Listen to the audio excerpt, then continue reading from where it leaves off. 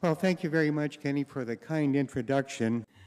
As Kenny has mentioned, I was a seed developer and a seed saver in Western Canada, but primarily a seed developer, my wife and I, in canola, where since 1947 we were developing canola that was resistant to certain diseases that we had on the prairies. I was also a seed saver, like hundreds of thousands of farmers around the world saved their seed from year to year and planted it. Besides being a farmer, I was also a member of the provincial legislature. I was mayor of my community for over a quarter of a century. And as a member of the government, I always worked in agricultural issues for the betterment of farmers, rules, laws, regulations, both on the federal level and also on the provincial level. Now, I go into immediately what has happened to me. 1998. Without any prior knowledge, Monsanto laid a lawsuit against me that I had infringed on their patent. They said that I had grown Monsanto's GMO canola without a license and therefore infringed on their patent. It was a real shock to us at that time because I had never had nothing to do with Monsanto, never bought their seed, never went to a Monsanto meeting, never even knew a Monsanto rep. But the real issue that really concerned us at that time was that possibly our pure seed that we had developed after half a century of research and development would now be contaminated or was contaminated. And we stood up to Monsanto and said, if you have any of your GMOs in our pure seed, then you are liable. You are guilty for destroying the property of others.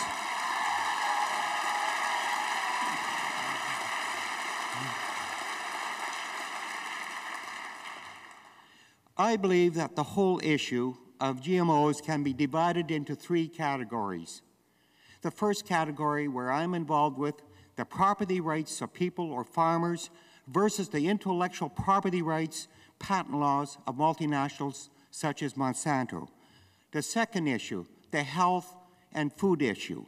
The third issue, the environmental issue.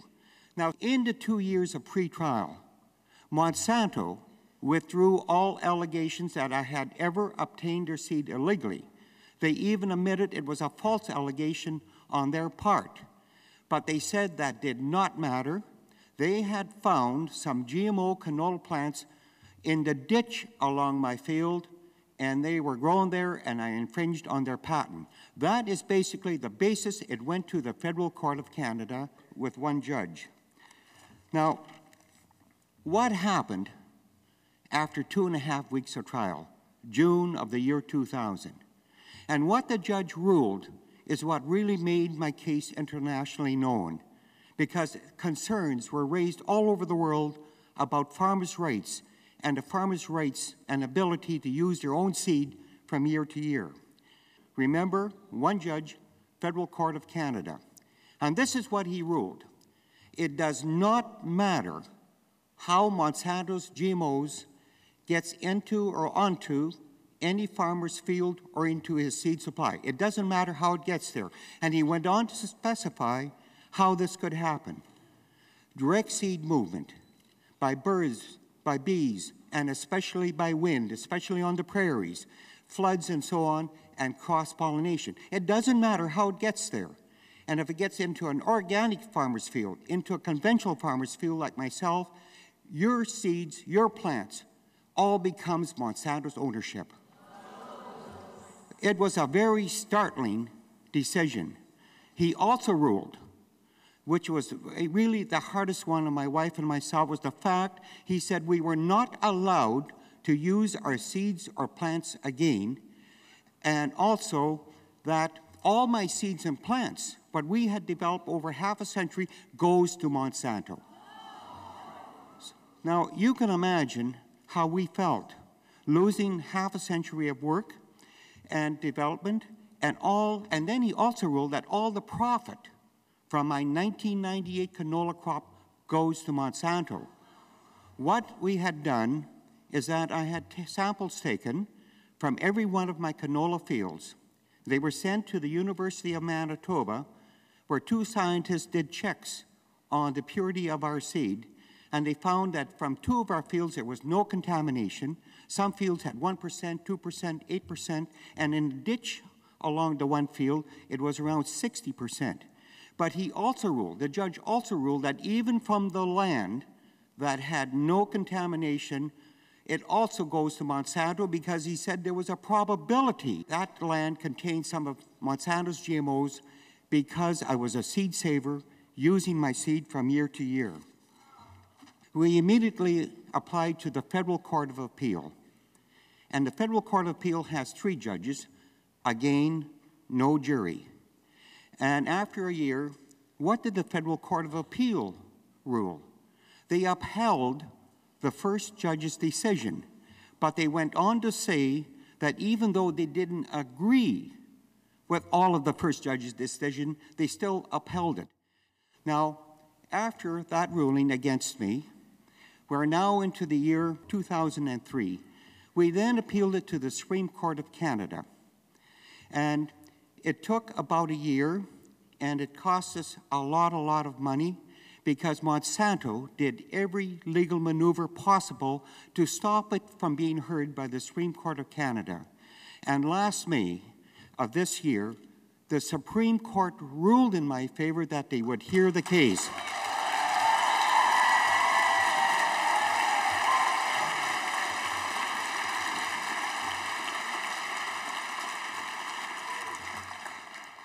The case before the Supreme Court will be heard on January the 20th of 2004.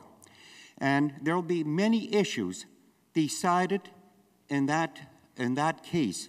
The whole issue of patenting life-giving forms, as we call it in Canada, the patenting of genes. And I should go back a little bit. What did Monsanto say at my trial? First of all, they said it was a test case to see how far they could exercise patent law, their patent law, over farmers' rights. Other statement they made at my trial, they said by putting a gene into a seed, they invented the seed. When the seed becomes a plant, they invented the plant. Now, if you look at the implications of that, and what it will be before the Supreme Court of Canada is this. If you put one gene in any seed, or any plant, or any life-giving form, whether it be a bird, an animal, or fish, and what about a human being? Does that say they invented you? They have invented me. And that's why it has become such an important issue, not only of the rights of farmers being able to use their seed from year to year, but the whole rights of controlling the whole gene issue and the controlling of human beings, animals, birds, and bees, and so on. So this is what the Supreme Court will be faced with. The Supreme Court has already ruled on one very important issue in Canada, and they ruled that you cannot patent a higher life form in Canada, which includes a seed or a plant.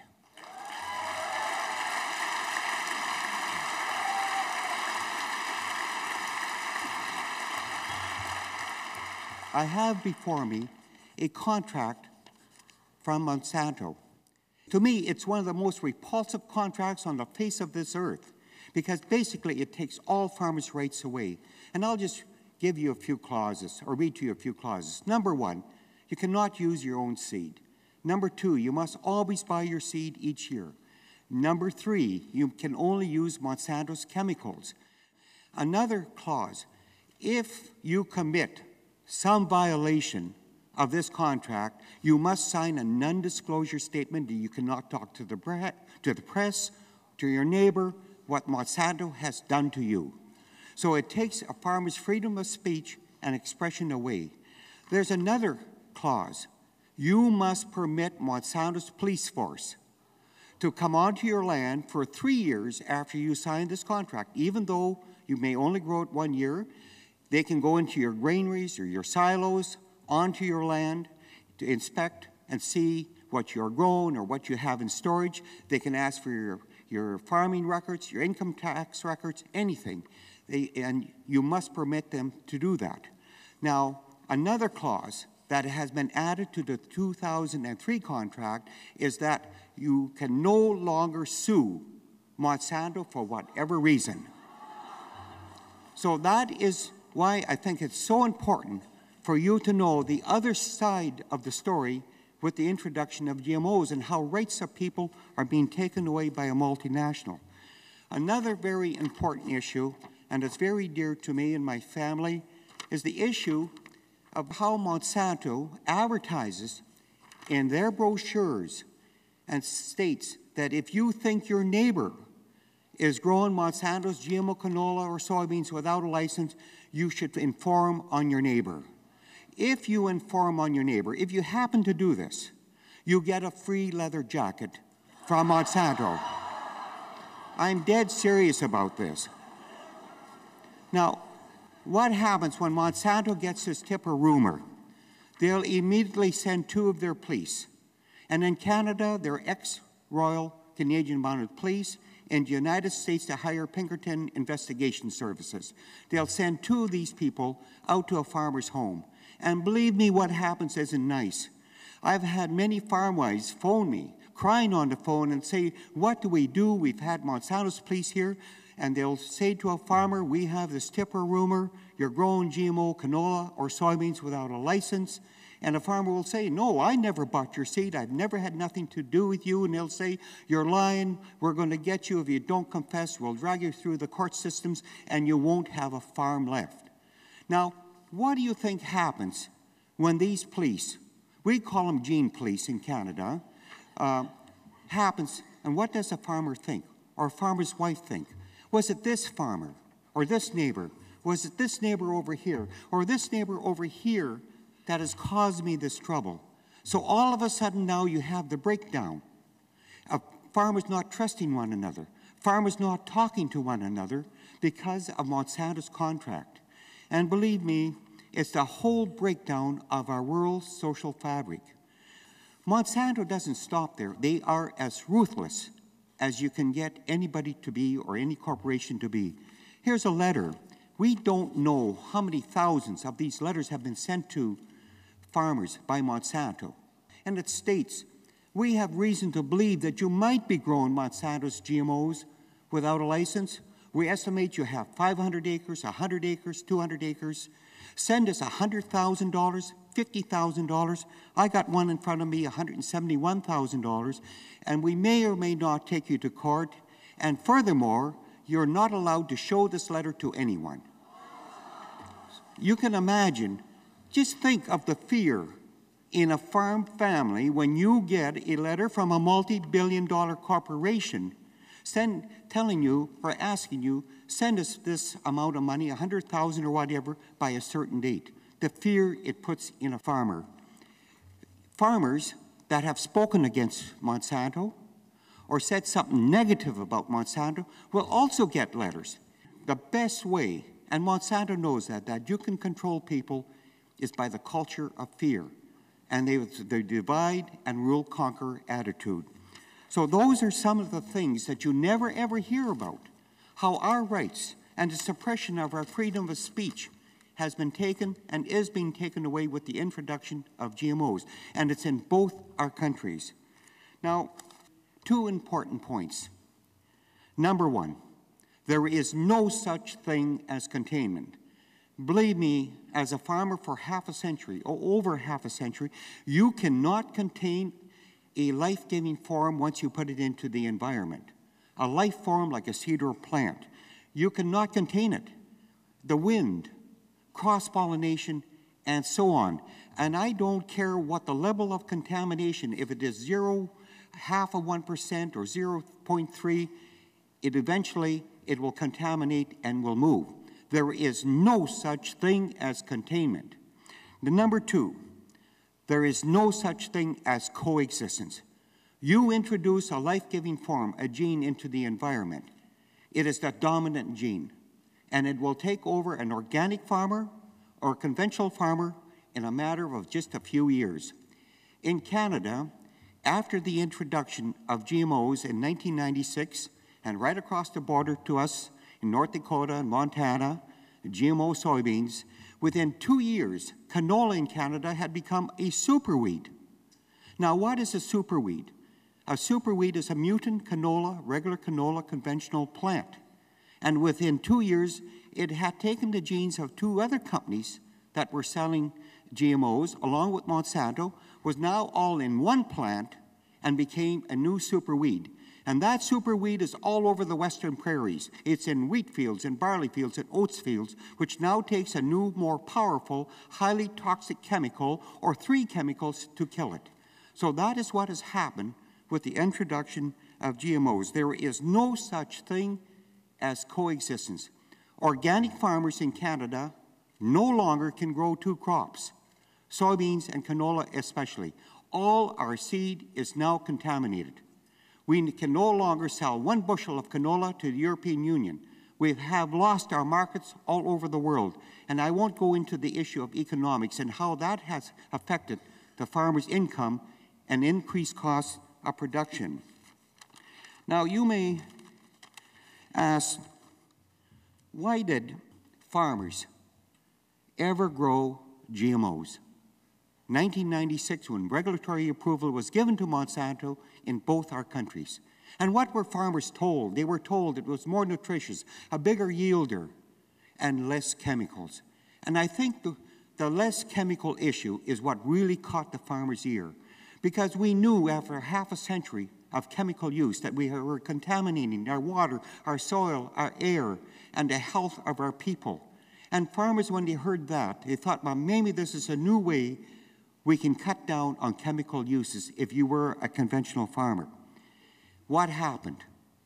2 years, 3 years, and 4 years later, we found out it was not a bigger yielder, and even the United States Department of Agriculture, not long ago, also admitted and stated that in the yield of soybeans, it's about 15% less with GMO soybeans. Canola is down about 6.4%. But now we have the increased use of chemicals because of the new superweeds that have been created. What about the nutritional value? Something, again, you never hear about. The quality of GMO foods from plants are about half the quality of conventional seeds and plants. So now we got more chemical use, a poor quality food, and also less yields.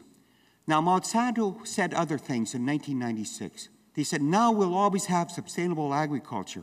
Now we'll be able to feed a hungry world. Believe me, with the introduction of GMOs, we will lead to more starvation and more hunger in the world with the introduction of GMOs.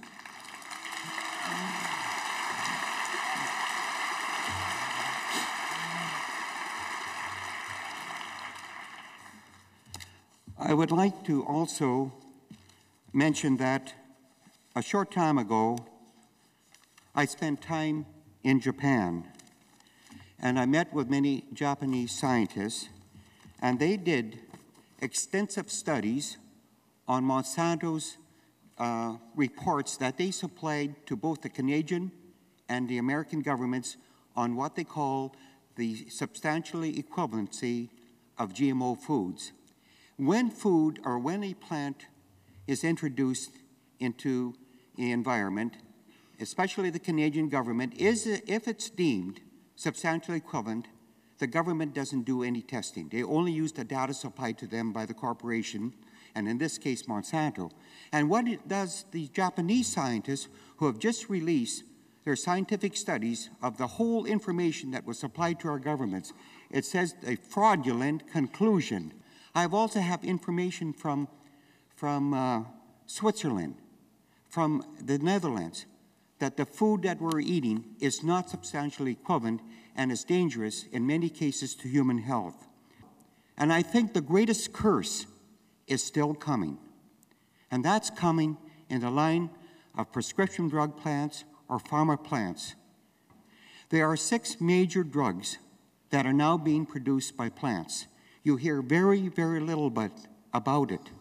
And there's many, many test plots already in both our countries, and it's in the environment, not enclosed.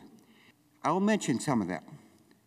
It's vaccines produced by plants already, industrial enzymes, blood thinners, blood clotting proteins, growth hormones, and contraceptives. Now, I'll list some of the dangers that can arise from this, and I'll use two examples. What if somebody's had a major surgery, and they then eat a food that is contaminated with a blood thinner? Or what about a pregnant woman who eats a food that contains a contraceptive? What are the results? This is what's coming, and this is the reasons we should be so concerned. In closing, I look at it this way. My wife and I look at it this way. What kind of a legacy do we want to leave to our children and our grandchildren? We have 5 children, and as Kenny has said, 14 grandchildren, but there's one on the way, so there'll be 15 grandchildren. What kind of a legacy do we want to leave to them? And we as elderly people, what kind of a legacy do we want to leave to our children? A legacy of land, food, and water, and air full of poisons? No, we want to leave a legacy of land, food, air, and water without poisons. This is why one of the reasons I'm here today, to bring that message, especially to the younger generation, how your rights and how your freedoms can be lost overnight, your choice taken away, farmers' rights being taken away. My wife is 72, and I'm 73, and we don't know how many good years we got left. But the good years we got left, we're going to go down fighting for the rights of farmers